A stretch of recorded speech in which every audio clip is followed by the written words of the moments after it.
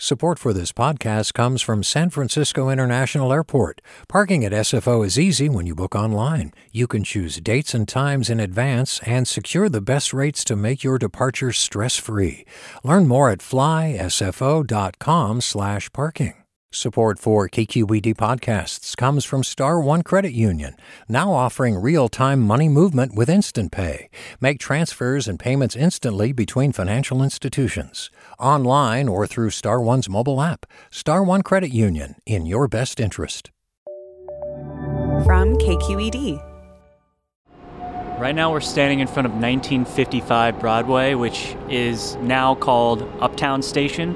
It's this huge building that until today haven't seen unveiled since they put these tarps over it and they've been renovating it.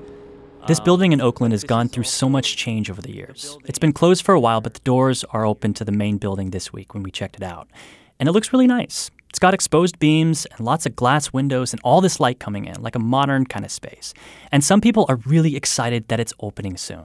But there's also a lot of mixed emotions. Just a few years ago, people were throwing Molotov cocktails at it. They were protesting outside of it. It was supposed to be like this epicenter for tech. This building signifies, the vanishing of memories for so many of us. Oakland's historic Capwell building is now officially called Uptown Station.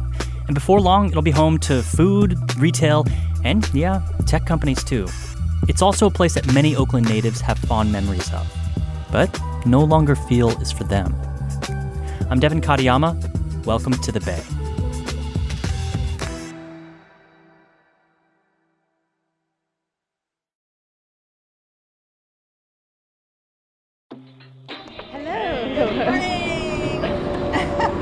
And you are Devin. Yeah. The first person we met up with is Annalie Allen, who's a walking tour guide with the city of Oakland. And the building we're standing in front of is a site on one of the tours the city gives. Can I ask you a question? When you walk around Oakland, are you just seeing history like all over the place? Yes. Like street names, business signs, right. Everything pretty much. Yeah. What do you see with this building? Well, immediately I see that they've kept the cornice line, and you can see that the building is a 1929 building, but with a modern twist. And it was originally built as a department store by H.C. Capwell, and it opened in August of 1929. And thousands of people came for the groundbreaking and then the grand opening. The time when this building opened in 1929, what did Oakland look like at the time? So Oakland was growing. The suburbs of Piedmont, Rockridge, Temescal, for example, are growing, and there's the little bungalows start appearing, and Mr. Capwell wanted to capture that market.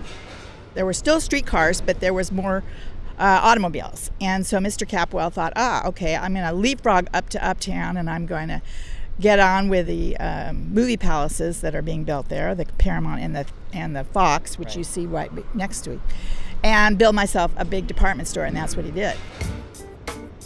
He wanted to catch them before they got all the way downtown. So he built a store. And people came. That's right. Other businesses kind of gravitated to this area, to this uptown area, because there was a big retail store, department store, that was flourishing there. It sounds like this was becoming a bigger and bigger spot for the city of Oakland and for people coming to the city of Oakland. Right. The foot of Broadway is the waterfront, and each decade it seemed like it marched further and further up Broadway, and more development happened. There were some changes. There was the Loma Prieta earthquake in 1989, which this building, now known as Uptown Station, was red tagged, and the business was closed while they decided about the retrofitting. And when it reopened, by then the Emporium Capwell had gone away, and the Sears looked at it, the executives looked at it as a good place to be, and that's when they moved in. Yeah, so before it was Sears, it was Capwell, but we never came to Capwell because it was too expensive. But when it turned into Sears, it was, that was good times. That was like the mid-90s, right? Mm-hmm. 96, I think, is when it transitioned into Sears. My name is Susana Racia, and I'm a freelance journalist here from Oakland. Something I remember, well, that I didn't remember, but my mom reminded me this morning. We have like Christmas pictures. And then I asked my mom, I'm like, do you remember where we took those last Christmas pictures? It's like, yeah, it was at the Sears in downtown. It was just so massive back then, you know, because like in the 90s, going to the mall, going to like one of those stores was like the thing to do. And so Sears had everything. Appliances, like every single like women, men department, shoes, decor. Like they had everything. Yeah. Wow, it's so weird to be in here after so many years.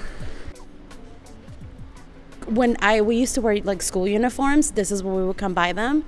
And when they had like extra, like if my parents had any extra money kind of laying around, like instead of going to Goodwill to buy clothes or, you know, whatever, because it's 6 kids, so it was a lot of us. This is where we would come to buy clothes. And then riding down the escalator when I was younger, yeah, I would always get in trouble with my parents just to try to like, you know, run, like trying to beat the escalator. So this is in what old school people would call downtown Oakland, but sort of when the tech boom started happening, they renamed this area Uptown. I'm not really sure why they renamed it that, but anyway, yeah, it's Uptown now, or some people call it Uptown. So Azucena says some people called it Uptown, but Azucena never called it that. For her, Uptown feels like a renaming of the place, a realtor or developer label on an area she and her friends always knew as downtown.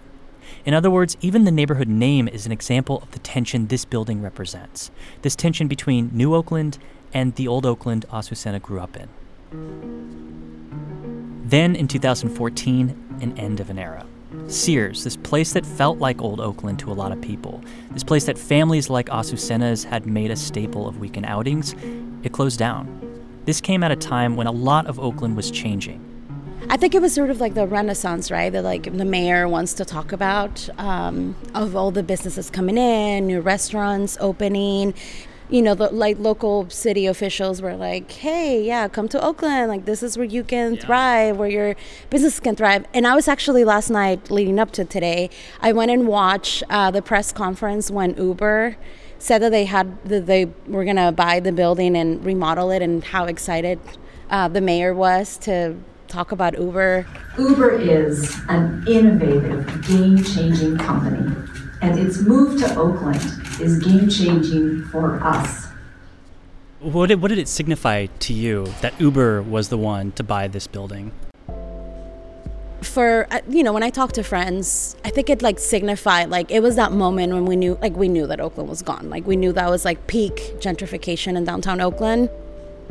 Do you remember the backlash that Uber got and the city of Oakland when it was announced that Uber bought this building from people in Oakland? Oh, yeah. Steal my house, steal my house, steal my house, ain't gonna let nobody steal my house. I think it was that fear of, if we're renting, what does that look for, what does that mean for us? Are they, you know, how much are they going to raise our rent? I remember around that time, 2 friends of mine ended up buying a duplex, and they bought it like right before, like they closed escrow right before they announced that Uber was moving in, and like now their duplex is worth, oh my God, like triple what they originally, you know, paid for. And so they bought like right at the perfect moment, like right before sort of this new boom, because Uber was supposed to move in here. And then it turned into them not even moving. So, you know, when we talk about like landlords flipping homes and displacing, you know, residents and whatnot, Uber, not necessarily that they displaced Sears, because Sears was on its way out, but in a way, you know, they just kind of took over the building, flipped it, and then sold it to some other developer, and then ended up going to Square. The building gives Square room for up to 2,000 employees, and all those people have to live somewhere, which does give rise to concern about how this real estate transaction will affect affordable housing here in Oakland. When you see like the surrounding neighborhood now, what do you see in the past, 5 years happen? Yeah. I mean, definitely, obviously a rise in a lot of different businesses.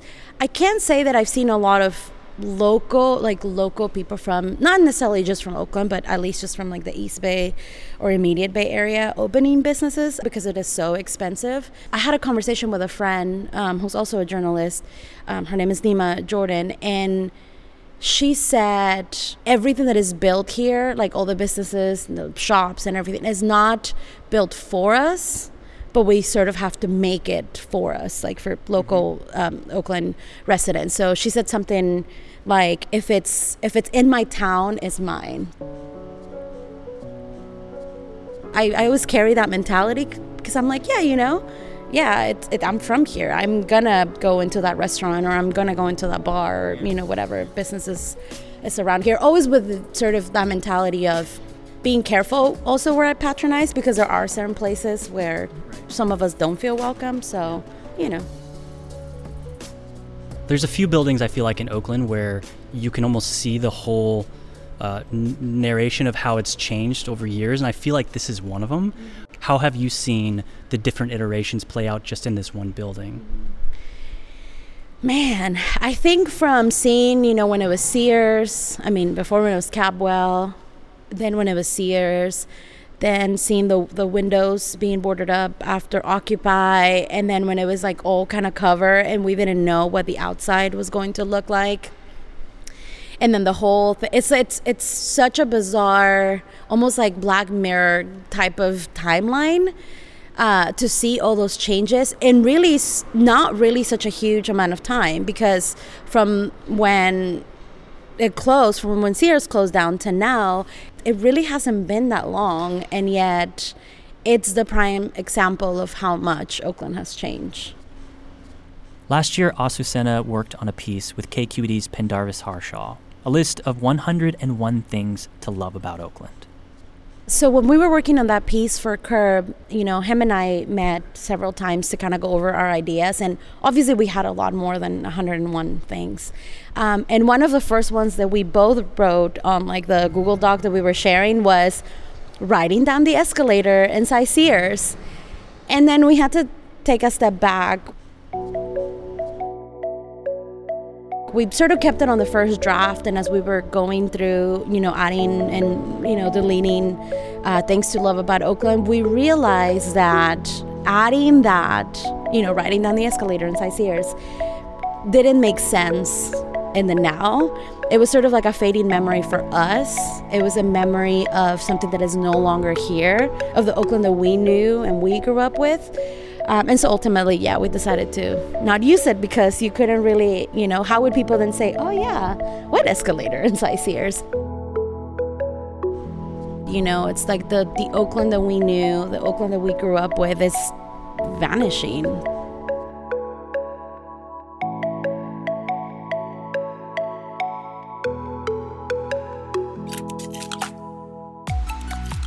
We also asked you on Twitter whether you have memories of this building, and it turns out that a lot of you do. Analog Girl remembers shopping the day of the Loma Prieta earthquake in 1989. Catherine Cavari remembers the sales section in the basement and the Italian restaurant there. And Bleacher Dave said it was the place to have your picture taken with Santa. The line apparently used to come out the entrance on Telegraph. He says he even still has an old photo from the 1960s. So we asked CIM, the company that owns the building, when it would open to the public. They didn't answer our question, but you can probably just go there and check out the lobby like we did. We'll also share a picture on Twitter. We are at The Bay KQED. Azucena Racia is a freelance journalist here in the Bay Area. You can follow her work on Twitter. She's at Chronicles of Azu. That's Chronicles of AZU. Thanks to Annalie Allen, who helps lead walking tours for the city of Oakland. They are free, and they go all over downtown, all the way to Uptown. To get more information, check out the link in our episode notes. The Bay is produced by Erica Cruz Guevara and editor Alan Montecillo. We also got help today from Molly Solomon, Aaron Baldassari, and Kiana Mogadam. I'm Devin Katayama. That's it for The Bay. Talk to you next week.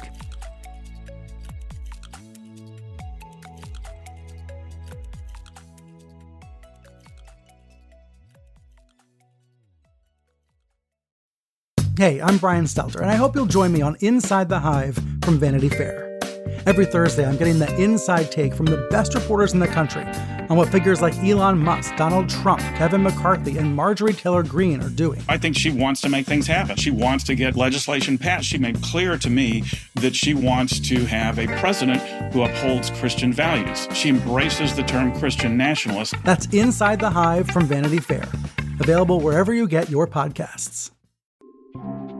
A young correctional officer. He said it was the most dangerous prison in California. Forced to make a choice. Fulfill his oath or back his fellow officers. Recognize the badge of my office. I'm Suki Lewis. From KQED Podcasts comes On Our Watch Season 2, New Folsom. A story about who gets hurt when the system that promises to keep us safe is bent on protecting itself. Find it wherever you listen to podcasts.